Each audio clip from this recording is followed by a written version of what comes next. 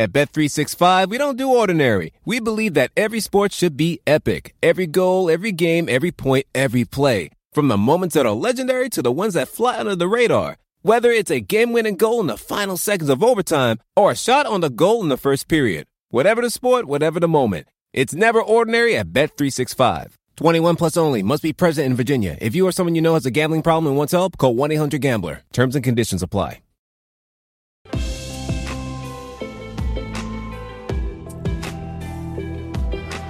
Hello and welcome to the Two Robbies podcast, your destination for in-depth discussion and analysis of the Premier League and the Champions League. I'm Robbie Mustoe, he's Robbie Earle, and here are today's topics. Barcelona failing to advance past the group stage for the first time in 21 years after falling to Bayern Munich and Benfica defeating Dynamo Kiev. Chelsea conceding 3 goals at Zenit, to finish second place overall in Group H behind Juventus. Manchester City's defeat to RB Leipzig and Kyle Walker's costly red card. Manchester United clinching first place in Group F after their draw with Young Boys. Liverpool finishing perfect in Group B after eliminating AC Milan, and Everton's important comeback victory over Arsenal in the Premier League. That's what we've got coming up in today's episode.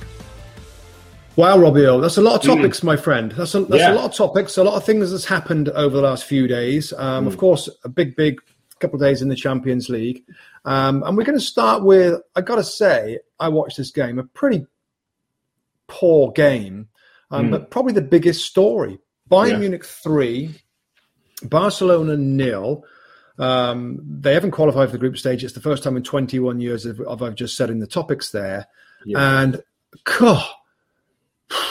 talk about Bayern Munich in second gear, way too much quality, attacking thrust, some really good goals from experienced, proven top players against the Barcelona side that is just a sad reflection of what it used to be, Rob. And Xavi, the manager now, only I think his 5th or 6th game in charge of this football club, great football club, was such a brilliant midfield player. Just watching him on the sidelines in the snow coming down, it's just, this is such a difficult job, Rob, based on what they're doing right now in La Liga, based on big financial problems, based on couldn't afford to keep little Messi, sold other great players, a youth and experienced looking team that's just kind of, it's a sad reflection of a great club right now, whereas Bayern Munich is just, purring, really purring, mate. Yeah, pretty much the opposite, really, when you see, you look at Barcelona, and I think we all just, when we think of the Champions League, and obviously as it's moved from the European Cup, to the more modern day Champions League, we think of Barcelona as being one of those teams who holds a special place in the competition for what Pep did, for those teams, for the football that was played. I think we all think of the great name and the great club, but at the moment, Rob, they're an average team. I've looked at the table, they're 7th in La Liga. Yeah. They lost 1-0 to Real Betis this weekend. Why would we think that they could, go to Bayern Munich and get a result? It's not going to happen. That's where they are. Xavi's come back, one of their greats. It's one of the most difficult times in the club's history. And it's also, Rob, reflective of, in some respects, Spanish football. Spanish football is no longer the powerhouse that it used to be. The Premier League, I believe, has stepped into that spot in terms of, the quality of players, the quality of managers, the quality of football that's being played.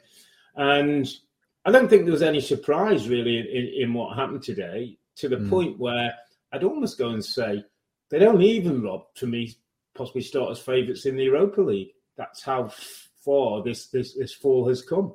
Yeah, well, they'll drop into that competition from now on in. And it's, I'm kind of making my notes through this game, Rob, and actually in the first 20, 30 minutes before Bayern scored their first goal, I think it was Thomas Muller in around 34 minutes, they played okay. But again, Bayern Munich weren't really that bothered. There's no fans in the stadium, of course, they're at Bayern Munich right now with what's going on in Germany and Bavaria, of course, the area that Munich is in. Locked down again in some ways, no fans there. But as the game wore on and Bayern scored a couple of goals, you got no sense of panic or desperation for Barcelona, Rob. No fight, no belief that they could, they had to win this game. And the lack of fight was pretty sad. Are we at a stage, though, where both on and off the pitch now, this football club's not being run well. I mean, the finances seem to be the major issue. I mean, they lose Messi, they lose Suarez. I mean, when you're replacing them with Martin Braithwaite, even the name doesn't sound like he's going to be a great striker. No disrespect to him. Memphis Depay and the likes. It's just a level below where. Are we talking about a club that's not being well run off the pitch financially and on the pitch in terms of what it can produce and what it can do? Yeah, unfortunately, mate, I don't know the answer to that. I mean, you have to think that's true, mate, given the financial problems. We know in Spain's La Liga, Real Madrid and Barcelona get a massive chunk of the TV money. They use that money and they borrow, beg and get more money to spend so much money on players. And that's why they've dominated that league.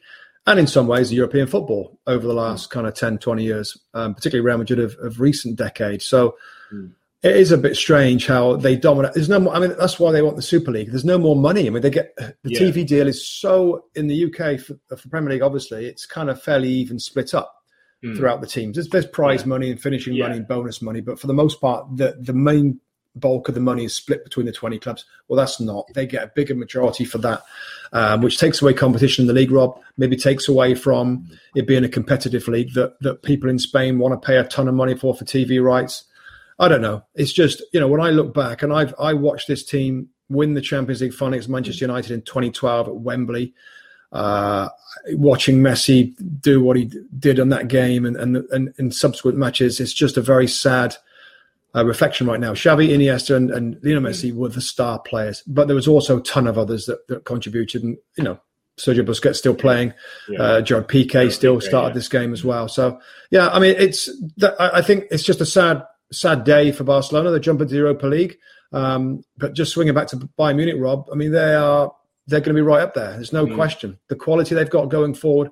Leroy Sané's strike. I don't know if you saw it on the highlights quick after the game today. Of course, we're recording this just after the game's finished on the Wednesday. He hit a flip. I just a massive fan of Leroy Sané. He's a talent, isn't he? Yeah, we saw that. We saw some of that. And it's interesting, Rob, that I kind of took two views of the nostalgia of Barcelona, what they've been, what they've produced, the standards they've set in Europe. You talked about those teams through, from the 2010 through to the 20 under Pep. They were dominant. They set the standard of football. They changed the way that people looked and thought about football, as Pep's continued to do in the Premier League. But I also thought there's probably a group of people, a set of clubs who, in some respects, are a bit like, well, welcome to our world now. It's not always, you're not always going to have the biggest money. You're not always going to be able to have the biggest fans. And the one that stands out to me, Rob, is Ajax. Ajax were a monster club back in the 70s and 80s, with the total football and the Cruyff and what they delivered. And the success in the Champions League. The success that they had. And they've had to have a model now, Rob, where they go with young players, they develop players, and they know they have to sell them. Xavi's got a group of young players with him now at Barcelona. They might have to cut their cloth accordingly and say, okay, we're going to play the right style of football. Listen, I'm not saying... Yeah, that doesn't feel right, does it? It doesn't feel right. But it's a model that they might have to start to mirror in some ways to get them back to where they hope to be.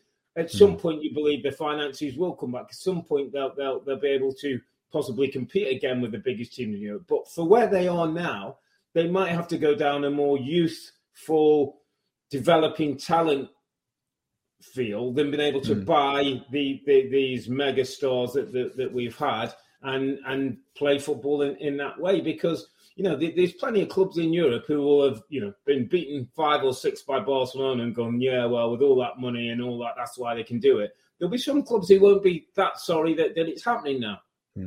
Yeah, I mean, just to go back and correct myself, that was 2011 when Barca beat Man United at Wembley. And it was the year after. I remember I did that game as well at Munich, where Chelsea beat Bayern Munich in Munich in that game. Yeah, the only thing I suppose, Rob, Xavi, who's in charge of the team right now. Yeah, I mean, he is the guy that they all want there. Fair play to him because he's going in at maybe the most difficult time for 20 odd years. So I'm sure he'll be given time. I'm sure the fans will be patient with him. It's just the way things are right now. And they've got to try and regroup, sign some players, develop ones they've got there. Very difficult job, but yeah. So that was kind of the big story. We had to lead with that because that's a big story. Two big teams. I watched them today, and it was just such a blimmin'. It's just a shell of a game. No fans there, and Bayern Munich just cruising, going through the motion. Lewandowski good, Conan good, Thomas Muller again scores the goal. They're one of the favourites to win it again. Yeah. So we'll see. It's bad for UEFA as well, isn't it? When one of those big time, big hitting clubs doesn't make it into knockout stages. That's a loss for yeah, them. But that's what I like. I don't mind it. Yeah. I don't mind it. Some of these, I'm saying it's modern football, and some of these younger clubs who are smaller clubs are getting through. Well played. Reese's peanut butter cups are the greatest, but let me play devil's advocate here. Let's see. So, no, that's a good thing. That's definitely not a problem. Reese's, you did it. You stumped this charming devil. Let's move on to the game this game for Chelsea away at Zenit St. Petersburg today, Rob. It was a Chelsea team that made lots of... it was 8 changes to the team that lost at West Ham at the weekend. Some through maybe illness and injury, some because Thomas Tuchel felt players needed to get a run out. It was a very different-looking team, Rob. If we just go from Kepa in goal, Azpilicueta, Christensen and Saar as the 3 centre-backs. Hudson-Odoi and Saul played on the left-hand side as a left wing-back. Wing-back, yeah. With Reece James and Ross Barkley as a centre too. So Reece James, I think from his Wigan days, it played there. It looked a little bit like Mount was playing underneath a Lukaku and Werner front two, and it was a very different look to Chelsea. Maybe I'm seeing very different personnel. What do you think of this one? Chelsea conceding 3 goals a game. That's back-to-back games now. They've conceded 3 goals. Any slight worries for Thomas Tuchel and Chelsea? Well, I think there is. I think there's slight worries based on the last games in the Premier League, Rob. This was such a different team. I mean, different, and not surprisingly, they weren't very good. I mean, difficult to gel. Players playing in odd spots. Reece James is such a talent. He can play in the middle of midfield, but I've never seen him start in there before. Saul, who struggled really with the pace of the quality that you need at Chelsea Football Club to be an effective player, played there. Werner's been out for a while. And also Romelu Lukaku was an important start for him. On those 2 players, Rob, it's kind of weird because as I'm watching the game, I'm making notes like, wow, these 2 are short. They look a little bit rusty. Lukaku definitely, and I'll maintain that now. I mean, he's been out for a long time with this ankle problem, Rob, and he got his goal. Really good work from Timo Werner, but looked a little rusty, looked a little sluggish. Came out, I think, 75 minutes out of the game.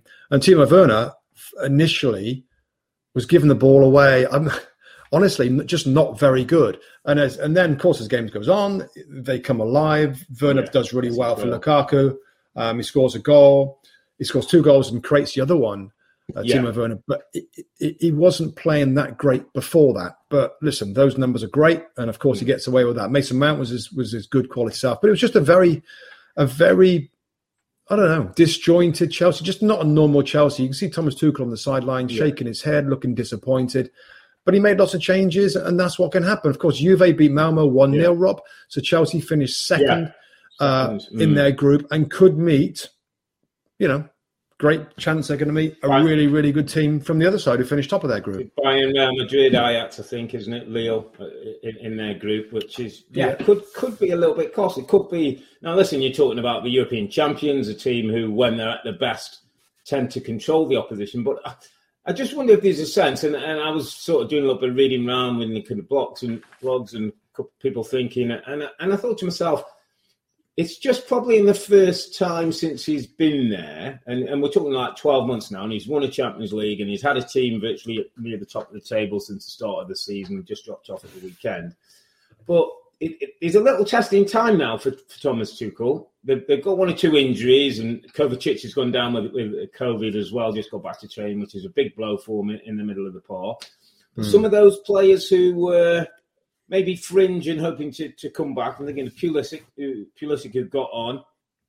Werner, as you talked about, 2 goals and assist, sometimes without totally convincing you, but let's just say the goals should be helpful to him. Ross Barkley, Saul, if some of those players have to have minutes, Lukaku we're talking about is their number one striker, but looks like he needs a couple of games to get his sharpness.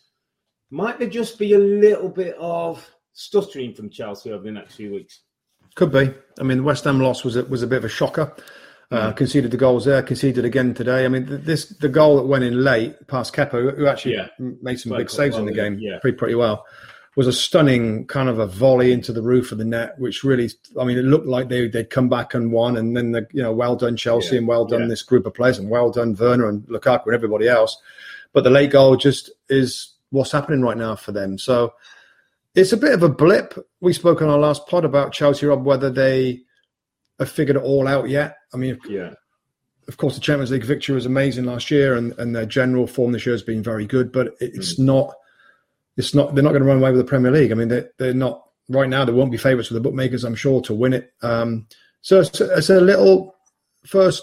I feel like it's a first semi-serious challenge for Thomas Tuchel, Rob. That's a bit of a blip. There's a bit of a this is a. Even though it's a short blip, the results haven't been bad. And I listened to, I think it was Ruben Loftus-Cheek today, Rob, was it, before the game, saying they haven't been playing bad. It's just the results haven't quite gone for them. But Zenit 3, Chelsea 3. Abramovich was there, I believe, in the stands watching the game. It's just a little bit of cause for concern. But there was a lot of changes. Players haven't played for a little while. Players playing out of position, so you understand it, but you still expect them to win. That being said, I thought Zenit were good. I thought Zenit knocked the ball around well. The couple of Brazilians that they've got, Malcolm and Claudinho. I think saw Claudinho in the Olympic Games for Brazil this summer. They were technical. They were pretty good. They're very good. So fair play to them. And Chelsea now got to have to see what the draw brings on Monday. I think is it the draw for the next Monday, round of 16. If that second place is going to be costly to them, they're going to face one of the big boys. Yeah, and they will all have to be the best once we get back in that competition. But obviously, they can put that aside till February now. Yeah. Let's move on to Manchester City, my friend, who went away to Leipzig and got beat 2-1. Remember, I was watching this game, and again, a bit like the Chelsea game. I didn't think it started particularly well. Didn't think they had much rhythm to the game. Not sure if lack of fans in the stadium didn't particularly help them, but the atmosphere didn't feel right. Looked like a team who knew they were through. Didn't have an awful lot to play for. A little bit appetite wasn't particularly there. No real hunger at the top end of the pitch. I thought Zach Steffen came out of it with a little bit of credit. Made a couple of important saves for his team when he needed to, but I didn't think they defended particularly well. Rob, I thought their pressing wasn't anywhere near their best. Yeah. And I thought a bit like Lukaku, I thought Kevin De Bruyne looks like he needs a game or two. He's suffered with COVID, and he's another, such a big part of what City are going to do and moving forward for the rest of the league, but not quite on the top of his game, as you probably would expect, having missed a few matches. I saw Pep afterwards, Rob, because it's always interesting to see what he thinks when they don't play well. And I think we've seen this before from him. When the job is done, I think he's a little bit like that. We've earned the right to have a bit of a poor day. I think we've seen that before from his teams.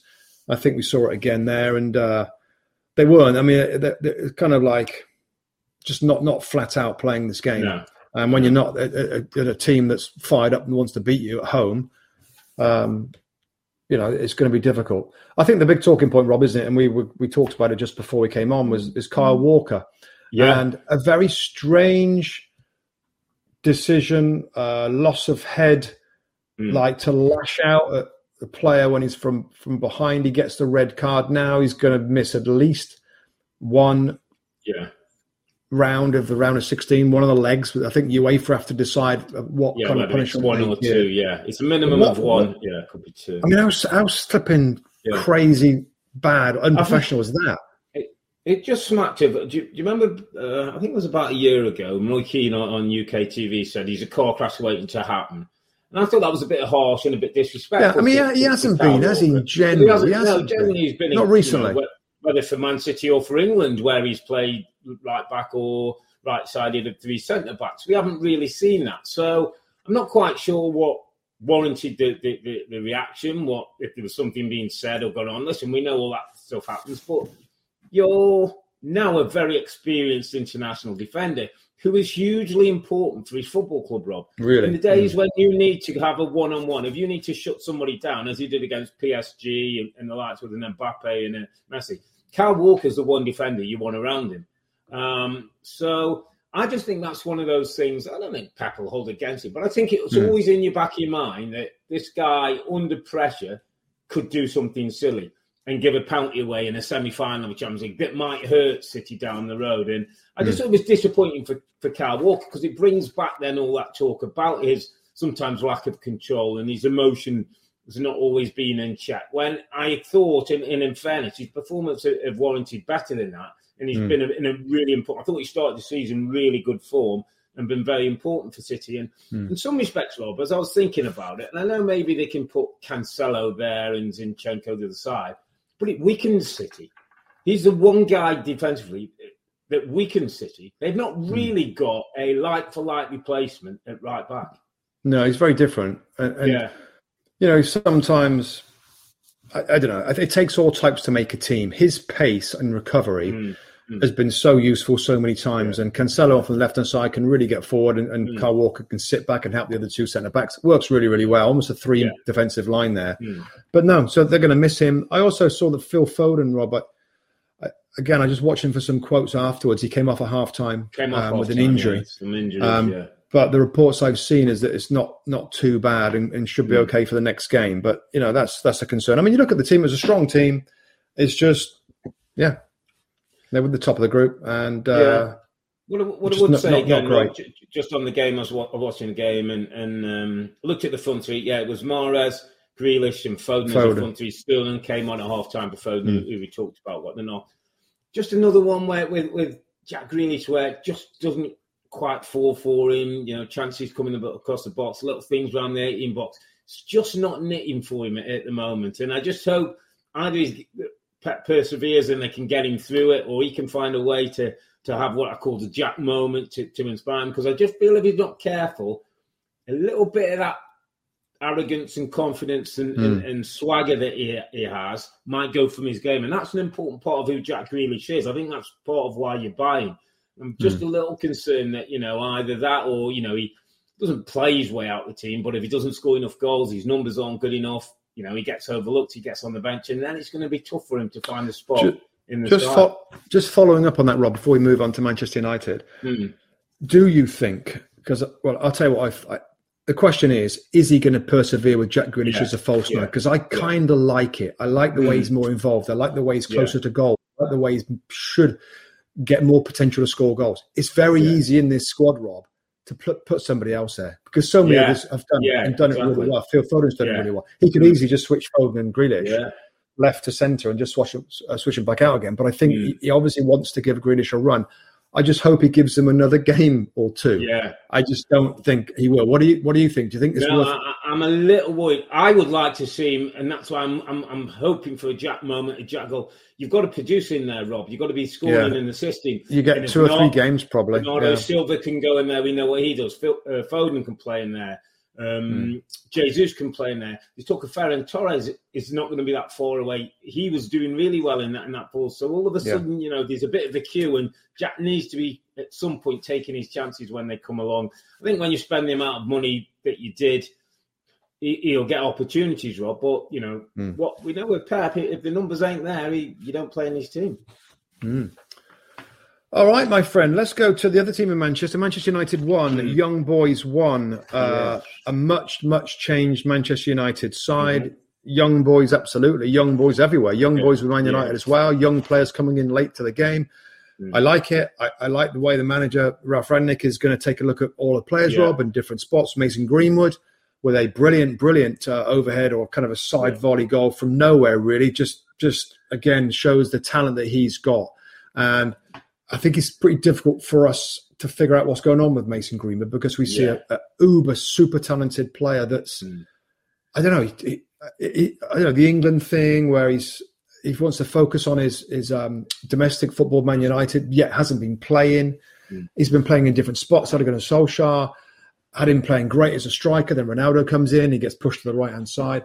What do you think is going to happen with Mason Greenwood, Rob? Just on the manager, that I think this manager, like, he looks at everybody, and I can see him playing up front with Ronaldo in the next game, because I think Greenwood would do a better job and is a more potential goal threat than Marcus Rashford in that spot, in my opinion.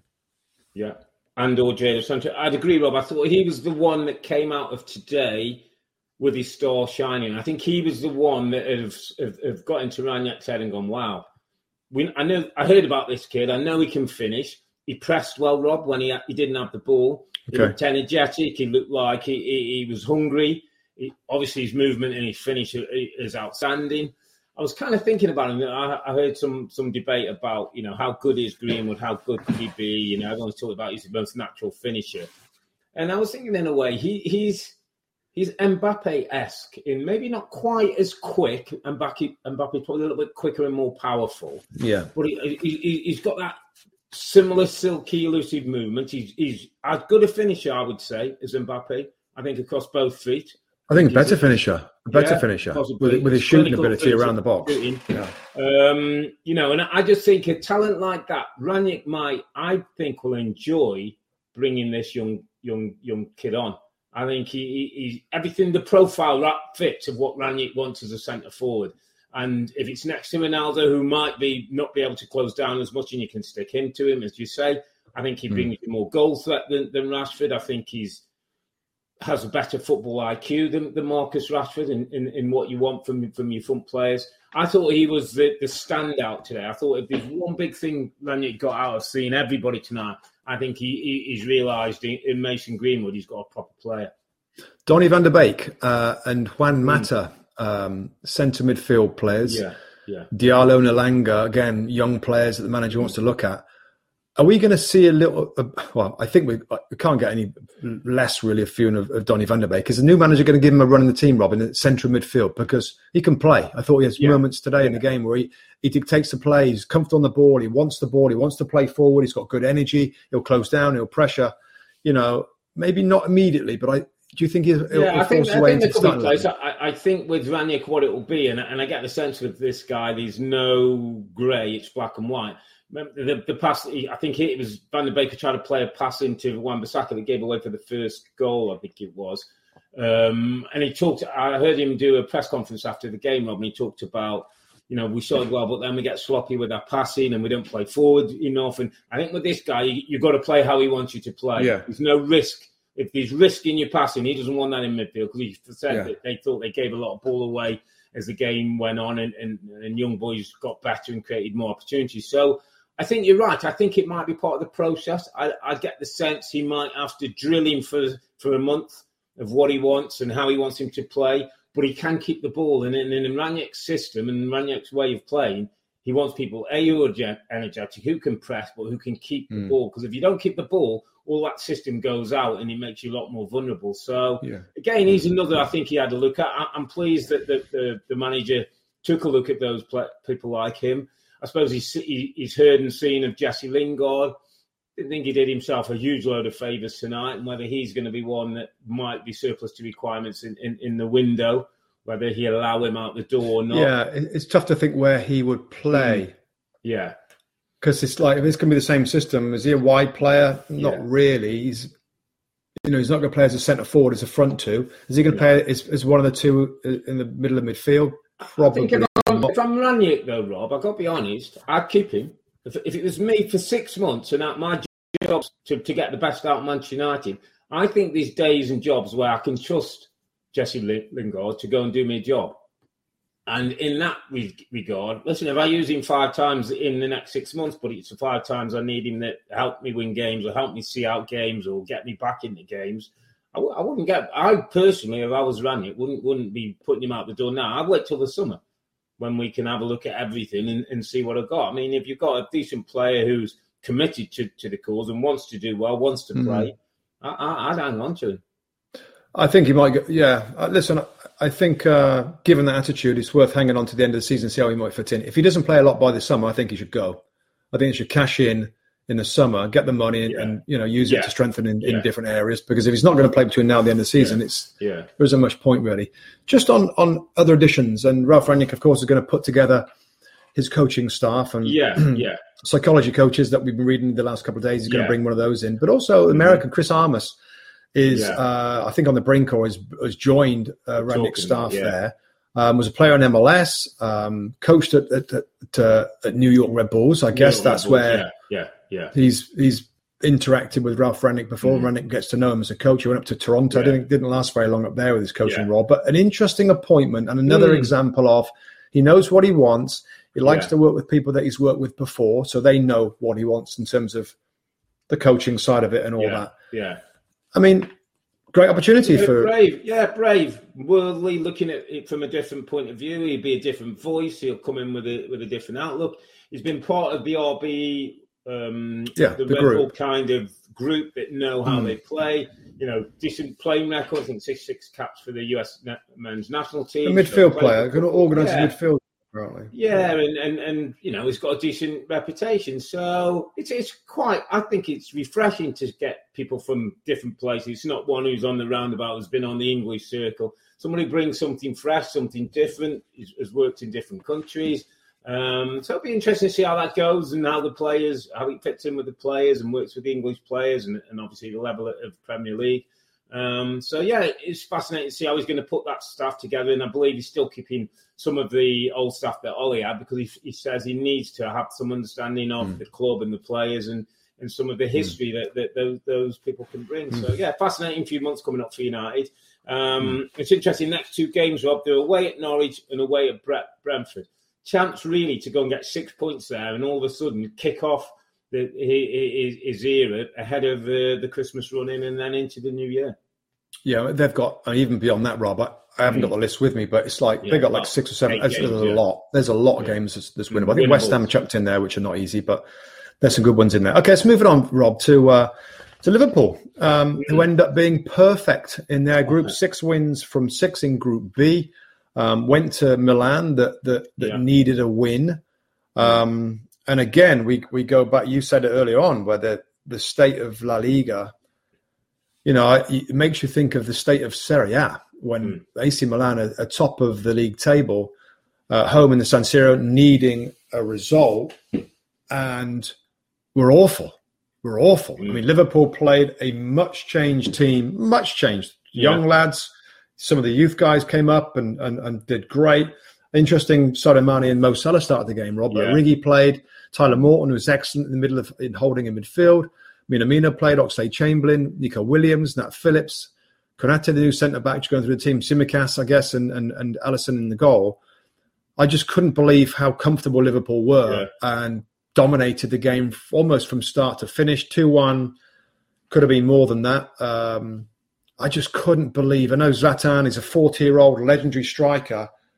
Maybe that tells you everything. Like a 40-year-old striker. I mean, he was slower than we ever remember. Held up the game. I was so disappointed with Milan again. A little bit like earlier on when we used to sing the teams that used to be. And in this game, of course, in the European competition against Liverpool, amazing history. But wow, I couldn't believe how poor Milan were. Well, when you look at the 6 wins and the dominance of Liverpool in the group, you know, Spanish winners, you know, weren't even in contention. You know, Serie A powerhouse AC Milan and Portuguese, you know, not even in the running. You know, Liverpool doing it and can afford to almost play a B team in the second leg and dominate at the San Siro. I'll tell you what my big thought. Again, watching the match and then hearing and watching Jurgen Klopp after, Rob, was a conversation we had week 1, I think, or pre-season of this league starting. And you sort of said you weren't sure about Liverpool's hunger. Like, are they still as hungry? Can they dig as deep? You were kind of... Can they go again? That was your big question. Like, and I think you'd mentioned you sat down with Jordan Henderson, and he was a bit like, yeah, we can do it. Yeah. I think the evidence of this last week, the late win at Wolves and the victory in Milan tells me that this group are hungry again. This group have got back to that hunger. You know, they could afford to have lost. It was like the Chelsea game tonight. There was nothing necessary to gain. Yes, it's great to have the record and the 6 straight wins, but yeah, for all intents and purposes, they're through. They're done and dusted. But it's not about that. It's Mo Salah getting his 20 goals, isn't it? It's a young kid, Tyler Monk, coming in and dominating midfield for the whole game, not coming off. I thought Oxlade-Chamberlain, Rob. Yeah, it's coming into it, isn't he? Coming into it a little bit. Well, he's starting to rely on his body again. He's not worried about every challenge that's going to be him out for a few weeks. I thought Phillips and Kouyate at the back were important. Konate were important to get them minutes and get them through games. If they do need to, there was a time when Van Dijk needed a rest after that time he's had out. And Matip, you can afford to, you've got to bring in players who are confident. The Cruyff turn by Matt Phillips, by the way, is enough for itself. I mean, that's match winning in itself and sends Ibra going out for a cup of tea. I just felt it was another spirited performance that answers the question. I don't think we should be asking again, are they going to be hungry? Whether they can win Champions League, Premier League, whatever, the definite hunger is back in this football club. Yeah, totally agree. And they look like they want another special season. And I think we, like you said, we saw that at Wolves, the celebration afterwards. And this is just, I saw a few comments on the local broadcast here, Rob. I think it was those guys talking about whether we underappreciate the squad at Liverpool. This is going away to the San Siro, to Milan, who are top of Serie A, and they controlled the game, won the game quite comfortably. This is all squad players, not all, but mostly squad players. And, like we talk about the squad at Man City and other teams. And I thought it was an interesting point and probably a valid point that look at Divock Origi, another player that he gets another goal. He's so useful. He gets on, just does his job every week. I'm sure he doesn't complain. He gives everything. He's still in great shape, by the way. For a player that doesn't play that many first-team minutes, Rob, I don't see him breathing out of his backside. I don't see him bent over, flipping, struggling to keep up with games. He's in good shape. And he gets important goals. Another goal today. He would be a really good striker for many other Premier League teams that need that position. But right now, there's no way he's going to go anywhere, of course. But yeah, more credit for him and the other players. Mo Salah and Sadio Mane came off. I think, was it midway through the second half they came off, I think, to give them guys a bit of a break. They got a lot of football coming up over the next few months. But no, absolutely right. No, impressive squad and a good win. Yeah, and he's getting a few kids in there, wasn't he? It was also Conor Bradley and Max Waltman. He gave those a couple of minutes. Obviously, Morton in the middle of the field was really impressive. England under 21 international, just looked like he was comfortable in the big arena, big players, wanted the ball, defended well when they didn't have it. I just thought it was a really good all-round performance. It's interesting, Jurgen Klopp said, how proud he was of this group. I think they had 21 shots, Rob, during the game in the San Siro with a team that's probably, we could say, a reserve team. The other game in this group, mate, was interesting because it was Porto versus Atleti at Porto, and Atletico Madrid, as we know, are always a difficult team to play. I mean, this one had a bit of everything. I think Suarez went off early. Atletico 1-0 up. Then they get a set player off. Atleti get a player off. There's an absolute brawl where everybody seemed to be getting involved. It almost felt to me like the perfect Atleti Simeone win. Street fighters finding a way to get it done. Yeah, it's Conceição, isn't it? The coach of Porto. Yeah. And afterwards, he had him in a huddle. I think he's saying the same thing. They just got done. They collapsed. They lost their heads diving in on the sideline with the guy gets sent off again. I mean, I think some of those, the referee in that case was a bit like, wow, are you sure about that? But just the fact they needed a draw, I think it was, right? They just needed a draw going into this game at home against the Atleti team that's been very much up and down, but fought and scrapped. I think you could see from Simeone afterwards what it meant to him to get through. And talk about a guy that somehow manages to push the buttons of his players every single season. When they've heard the same thing, they've seen the same antics, they've seen the same craziness from the sideline, but he still managed to get a tune out of them. They're in the round of 16. Porto got done. They got out-scrapped, out-thought, whatever it was. By the way, you wouldn't want to face them, would you? To be honest, no, you wouldn't want to face them. No chance. Not over two legs. No, they're grinders. They absolutely grind you. They fight you. You got him jumping around the sideline with the referee and everything else. So I don't know. I like to see him in the round of 16. Sometimes he frustrates me, winds me up when the way he carries on. But listen, you respect the results, and they found a way to do it. I think I didn't expect them to go through, given what they needed. But they did it. Two guys sent off for Porto, one for Atletico Madrid. I think that's how it ended up. but Atletico Madrid are through to the next round. That was a drama of the day, wasn't it, that game? Yeah, absolutely. I heard our good friend Steve Nicol, actually, who said, you won't be surprised, I hate Atleti, I hate Simeone, I hate the way they do it. And, but Steve, and you kind of think, I understand exactly what he's saying, totally. But you have to take your hat off to them. It's about, are they in the knockout stages of the Champions League?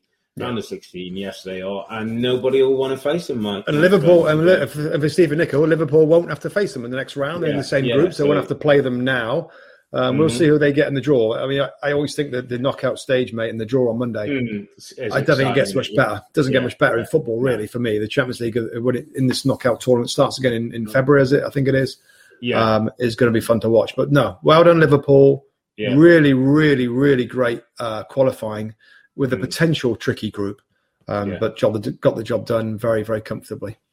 And we'll jump on our midweek podcast next week, which will probably be December the 15th, probably Wednesday, December the 15th. We'll review those knockout games, mate, and see who gets who and who might have a... I think we're doing it on the 16th. I think I'm doing it on the 16th, for Thursday, for some reason. Oh, okay. Yeah. We'll look I think. Wednesday or Thursday. Keep an eye out there. We'll drop the potty and we'll talk about the draw. With the Wells Fargo Active Cash Credit Card, you can earn unlimited 2% cash rewards on purchases you want and purchases you need. That means you earn 2% cash rewards on what you want, like season tickets to watch your favorite team, and 2% cash rewards on what you need, like paying for parking. That's the beauty of the Active Cash Credit Card. It's ready when you are, with unlimited 2% cash rewards. The Wells Fargo Active Cash Credit Card. That's real life ready. Terms apply. Learn more at wellsfargo.com/activecash. Let's just go back to a game just before we close up. At the weekend, Everton facing Arsenal at Goodison Park. Everton, no wins in 8 coming into the game. Marcel Brands had been, mutually, we believe, left the football club, which put a little bit of spotlight on Rafa Benitez and his team. And at 1-0 down with not that long to go, you're wondering whether this was all going to turn a bit sour for Everton. There was talk about a walkout after 27 minutes. It wasn't too much in some respects. But Everton got the job done. Tomorrow gave with a lovely finish, last-minute strike to win the game for Everton. That almost makes it feel a little bit better. Does that take a little bit of pressure off Rafa now and Everton? And from Arsenal's point of view, things just starting to go a little bit flatter after being on a good run of form themselves?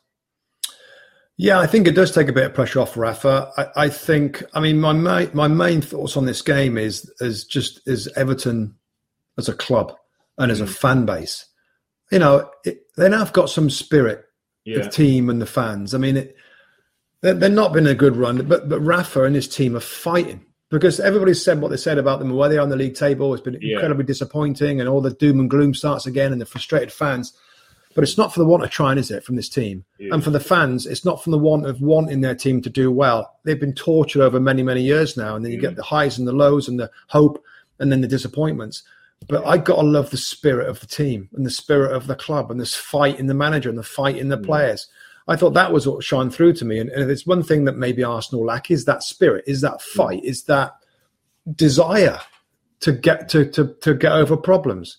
So I thought it was a really good. Richarlison, I thought, led the line really well. Of course, the 2 goals that are offside. One's like incredibly tight.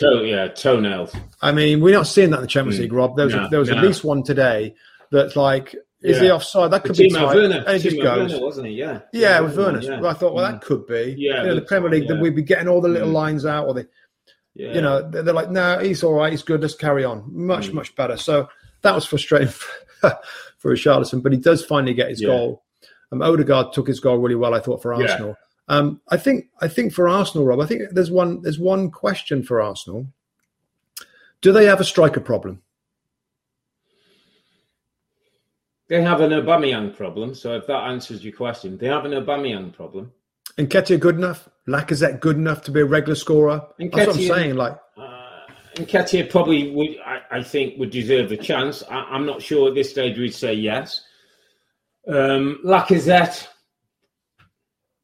reminds me a bit of Martial. Like, potentially you think these 15 to 20 goals, but I'm not sure you ever really realise them. No. Does Martinelli deserve a run in the way they're going to play? I mean, the point I was going to make, Rob, it was a little bit about this, and I was thinking about a couple of other clubs with City. because of Pep and because of the way we're doing, do we always have to think now of a centre forward? Can we not think of a different type player that brings 10 to 12 goals, but goals come from other areas of the pitch? I think we keep going down this, right? Who's their 15, 20 goal season man? Who's their striker? Not every team has to have one. Maybe Arsenal are a similar team that, If you don't have one, though, Rob, if you don't have one, and I hear your point, you've got to design your team to attack in different ways so lots of other players do get the chance to score. And that's what Pep's done so well. All those midfield players that get into the box. But could Mikel, this Aubameyang and whatever, let's sell him then. Let's get him off the wage bill. And I don't say if Martinelli's a guy who might not at the moment, if he did well, might at 12. But if you could then get Saka getting goals, Odegaard getting goals, Smith Rowe getting goals, maybe a couple from midfield, centre backs from the odd fullback who both can get forward. Is there a different way of doing it than just almost because to get the centre forward who's going to get you the 15, 20 goals is going to cost you 50, 60, 70 million. So coach them differently, Rob. Yeah. Coach them differently.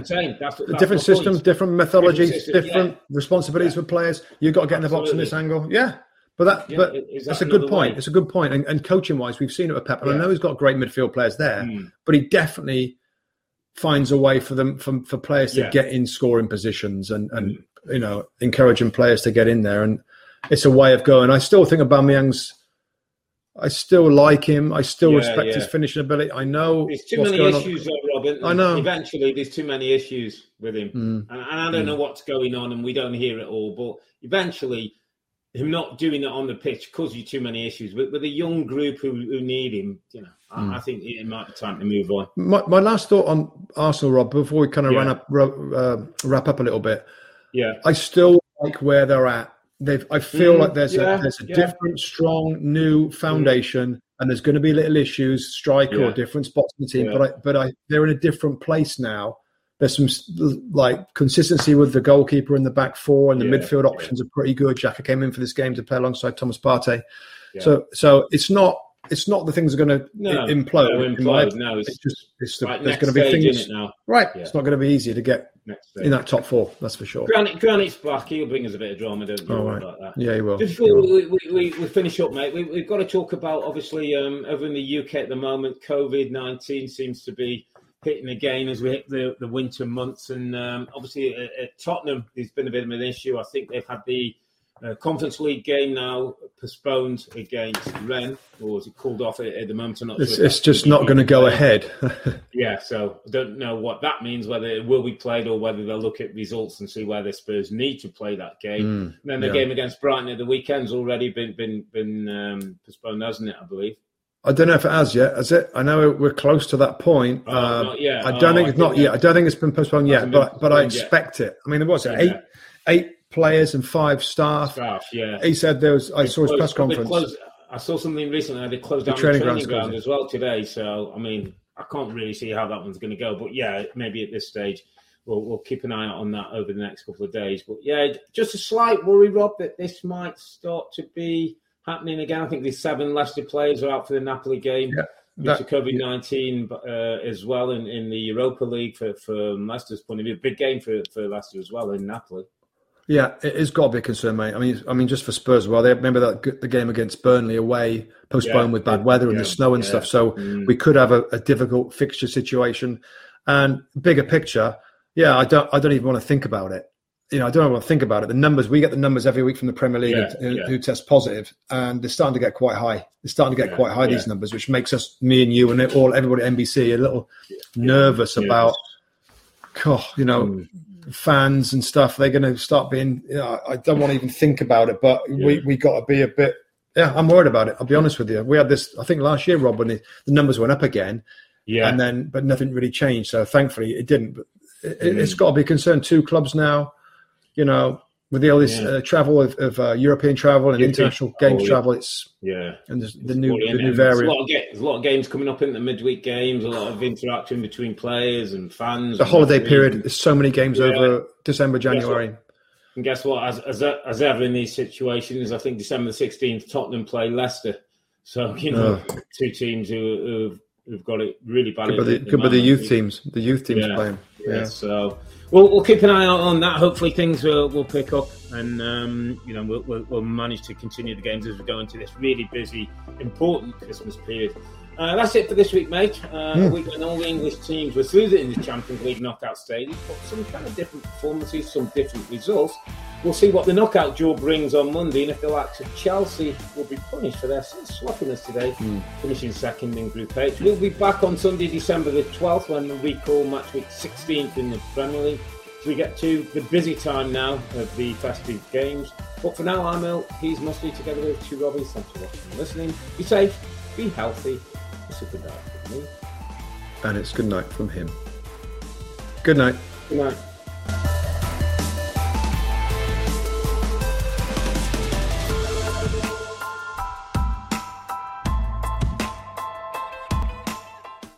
Reese's peanut butter cups are the greatest, but let me play devil's advocate here. Let's see. So, no, that's a good thing. That's definitely not a problem. Reese's, you did it. You stumped this charming devil.